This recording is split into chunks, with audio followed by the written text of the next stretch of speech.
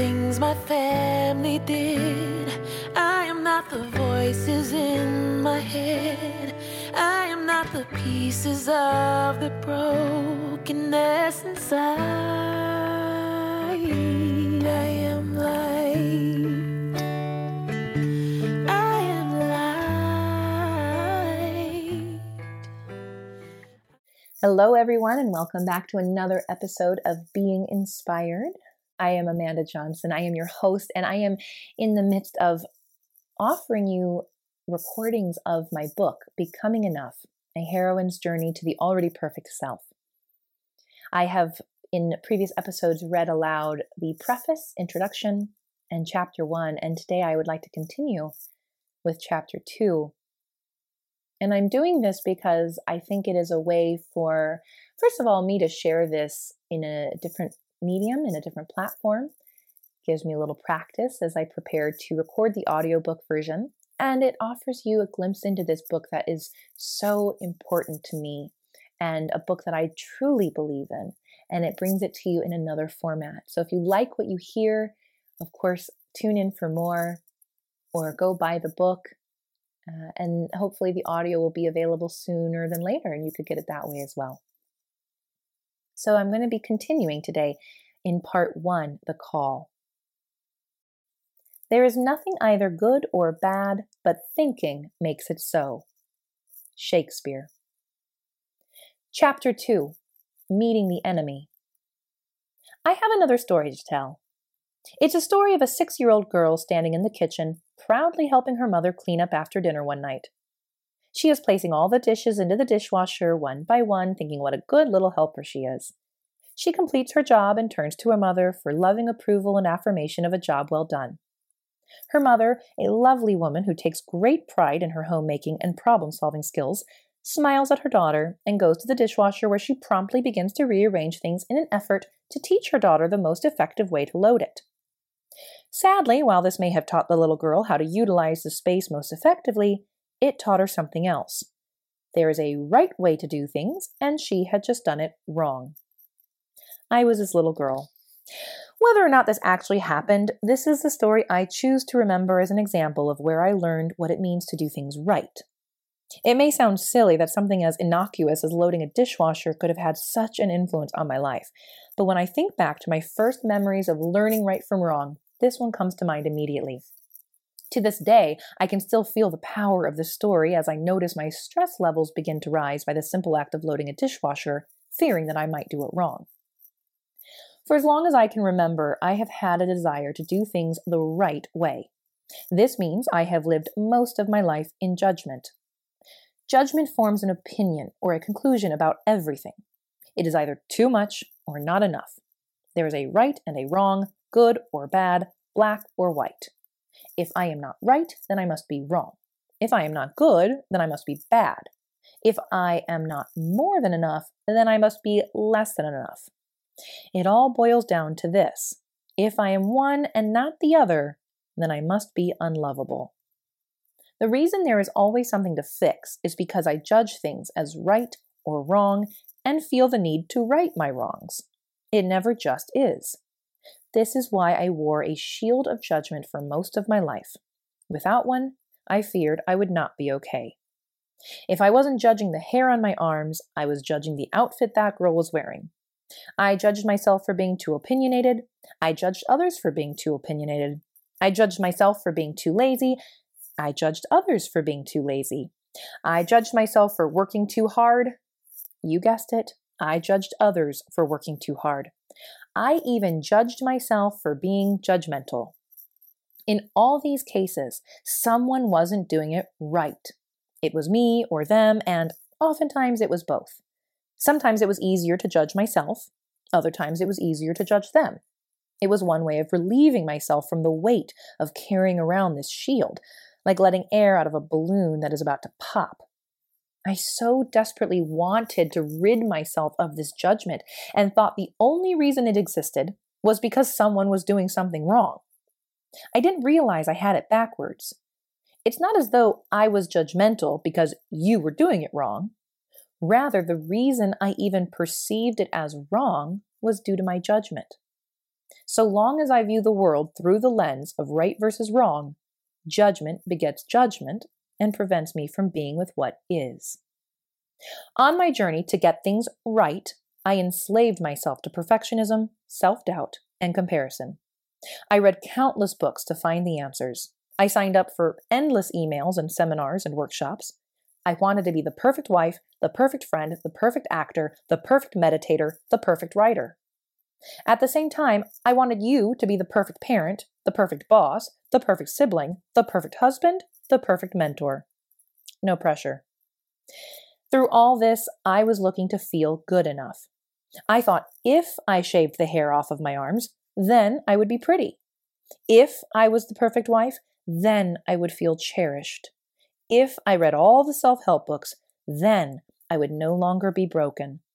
If you were the perfect partner, then I would be okay. Each of us has our own incident that teaches us right from wrong and what it means to be perfect. Mine happened to be loading a dishwasher in order to please my mother. When I chose to interpret her rearranging the dishes as a sign of my doing it wrong, I internalized if I didn't do it right, I was unlovable, and therefore, to be loved, I must be perfect. And to be perfect meant always doing it right and never doing it wrong. Quite an extreme way to live. It crept into everything from how I loaded a dishwasher, to the way I tied my shoes, to how I composed an email, to the way I practiced meditation. I want to point out that the loading of the dishwasher is simply a symbol, an event that I chose to place meaning on and interpret in a certain way. This is what we humans do, often when we are young and forming our ego's identity. In no way do I blame my mother for what she did or for my interpretation of the event. It's just an example of how we turn events into stories with meaning, and then how those stories and meanings can affect the rest of our lives. That is, until we decide to question them, take responsibility for them, and ultimately transform them. Because of this pervasive belief that there is such a thing as right or wrong, perfectionism ruled my life.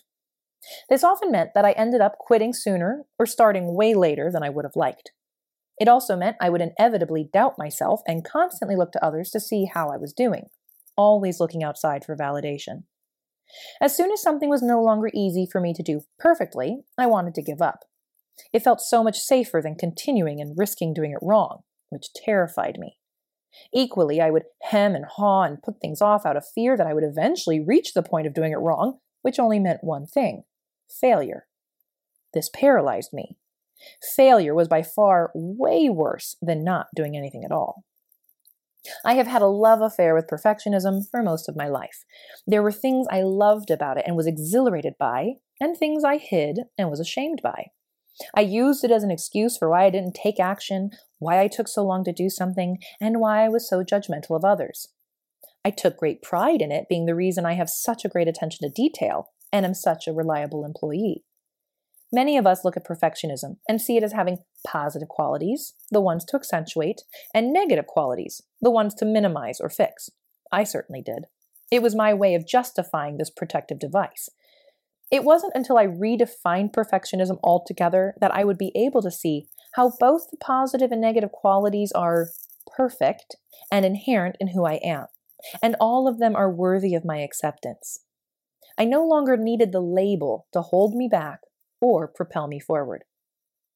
The way I see it, we tend to get hung up on perfectionism in three ways. We believe we are inadequate and reach for a false sense of perfection because we forget that we are already perfect as we are. We paralyze ourselves thinking that perfect is how we think it should go based on our limited and false understanding, as opposed to how it is meant to go. And we believe perfection is achieved by doing things a certain way as opposed to being. So long as I carried around this shield of perfectionism, I would never feel enough, putting off the adventure awaiting me. I understand why I used it. It was the best tool I could find at the time and all I knew. As I got older, I started to look at my perfectionism for what it truly was: a shield that kept me from feeling loved and a weapon that kept me from loving others. Whenever I held up my shield, believing that I have to do things a certain way, and more times than not, it wasn't good enough or done right, I kept myself from connecting to my true self and withholding love from who I am at my core.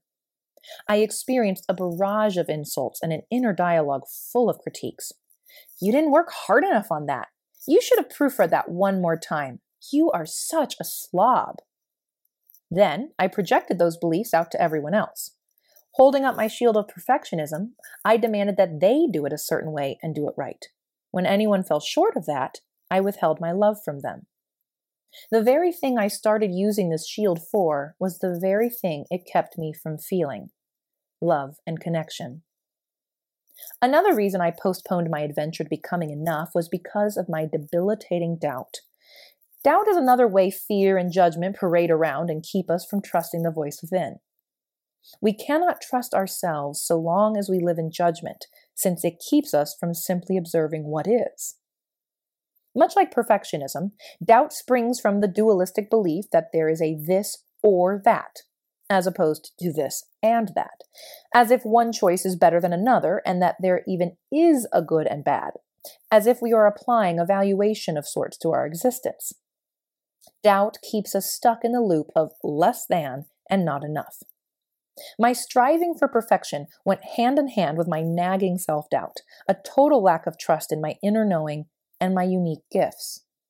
This doubt kept reminding me that there is always more to fix. I don't know enough. I'm not capable, worthy, or important enough. Who am I to trust myself? Am I working too much or not enough? Did I say too much or too little? Should I have married this person or gotten a divorce? Did I make a mistake? Mistakes are born of judgment. If there is no right or wrong, there can be no mistakes.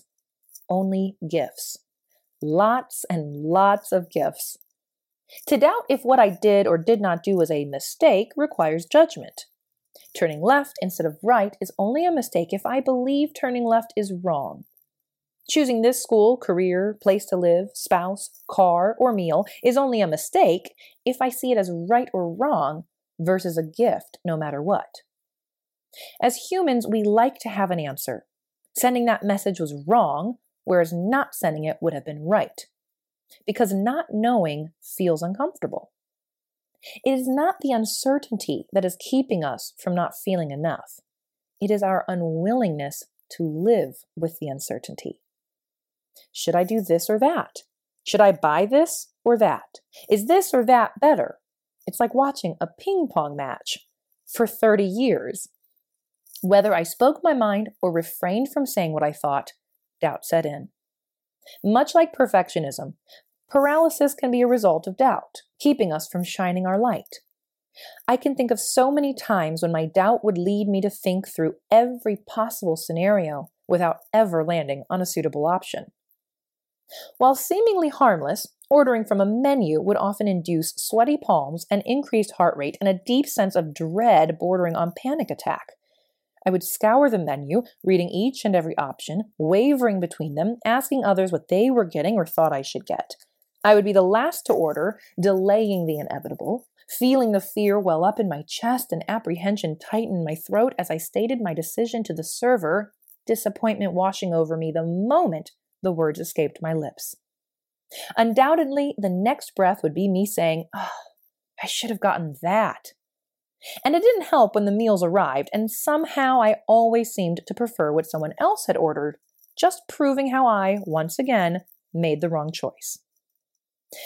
The mask of doubt not only colored how I reacted to my decisions, it also tainted how I saw myself. I doubted my enoughness, but not in the way I would have suspected. It's not like I thought, I'm not good enough to approach that guy, or I probably won't get the role, so why even bother? Surprisingly, I went after a lot of stuff. I got leading roles. I got accepted into schools. I got the guy. My doubt did not keep me small by always paralyzing me. It kept me in check when my ego thought I was getting a little too big for my britches. "Who do you think you are?" it would ask in a snarky voice. "You're not talented enough to have this role. You're not pretty enough to keep this guy." Lying dormant beneath the cape of arrogance is more doubt, more fear. If my perfectionism had me seeking validation of my goodness from those around me, my doubt made sure I would never accept it. It would sneak up on me afterward and say, "They're just saying that. They don't really mean it. You just got lucky. You'll still never be as good as she is. This is where the cloak of comparison comes in, seeking outside validation, either by being better or worse. If there is a right and a wrong and I am striving to do it right, I constantly look to others to determine my goodness. Using my judgment as my measuring stick, I can immediately assess where I stand. Comparison offers me a false sense of security. Either I get to be wrong and avoid taking responsibility for my own truth or risk making my own mistakes by doing it your way, or I can feel safe in knowing that I am right and therefore better than you. Either way, I determine my goodness by those around me. When comparing myself with others, I don't have to listen to my own inner voice. I don't have to trust myself. I get to offload my responsibility and trust you, and then I get to blame you when it doesn't work. It's not my fault I failed. I was just doing what you did. Comparison allows me to determine my enoughness by focusing on what others have, do, wear, and look like, and then see how I measure up. The cloak of comparison can be quite inconsistent. One day it has me thinking just how smart and frugal I am because I don't spend endless hours shopping for clothes and material possessions that don't matter. And the very next it has me thinking just how stupid and destitute I am because I don't have more money in the bank. Either way, I am not enough. I am not accepting who I truly am. When we compare ourselves to others, we deny our equality as well as all the beautiful, authentic qualities we each possess. Much of my perfectionism, self-doubt, and comparison stemmed from the false belief that I am lacking goodness, and the only way to achieve it is by doing or efforting. One of my favorite tools for understanding the human and spiritual condition is the Enneagram, a seemingly simple yet subtly complex system to support the journey of self-discovery. It explains that there are 9 personality types that describe human behavior. Each type has its own basic desire and fear that dictates how we operate in the world.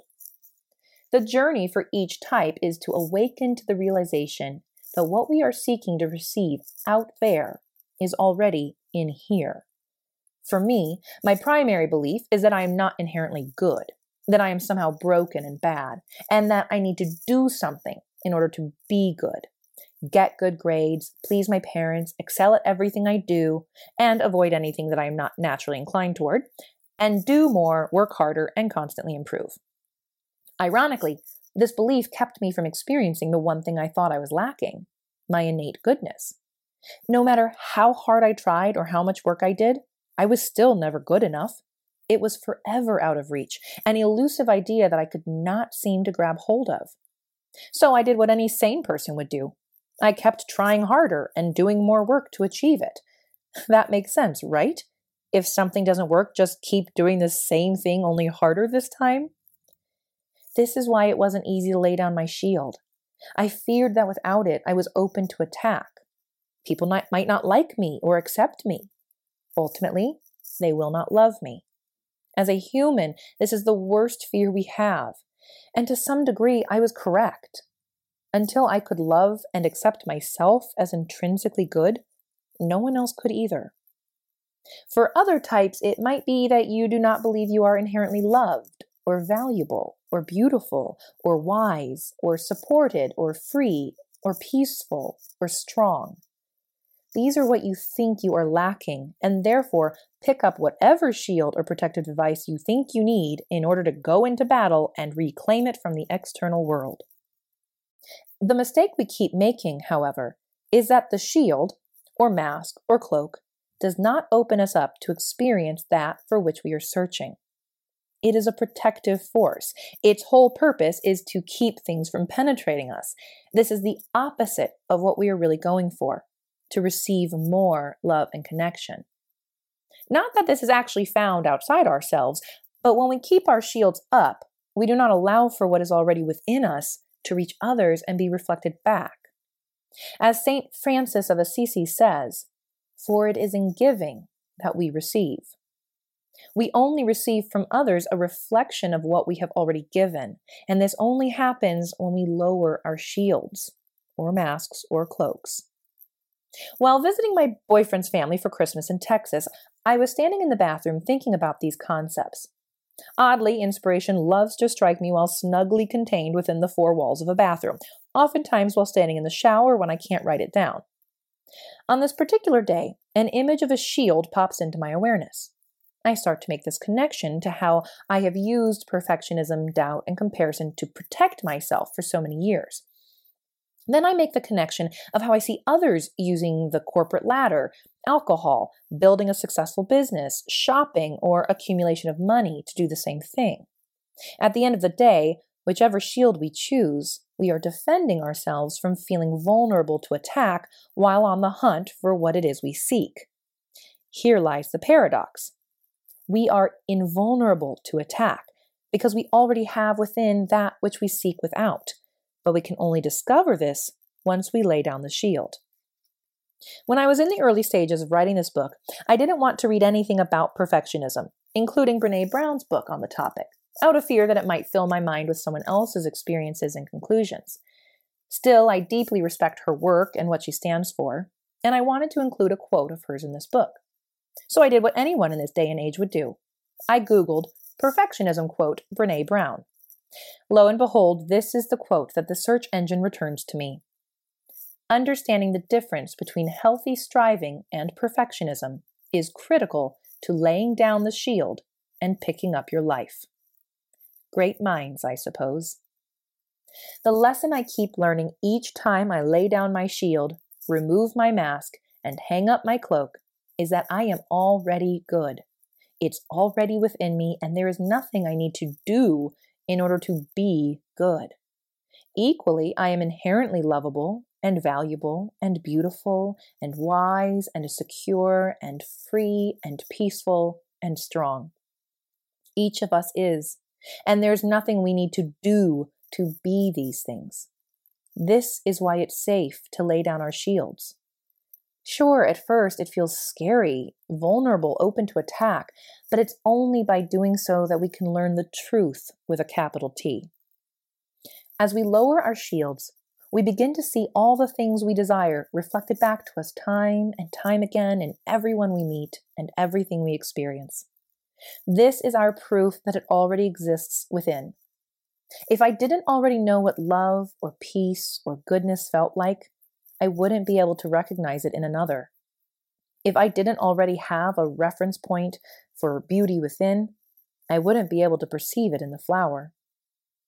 My shield of judgment kept me under the illusion that without it I am not enough. It kept me from being who I truly am. While I might have thought it was keeping me safe, it was actually keeping me from experiencing what I truly desire. My invitation is that we lay down our shields and learn to trust that what we are seeking is already within, and then give that to others more than ever before.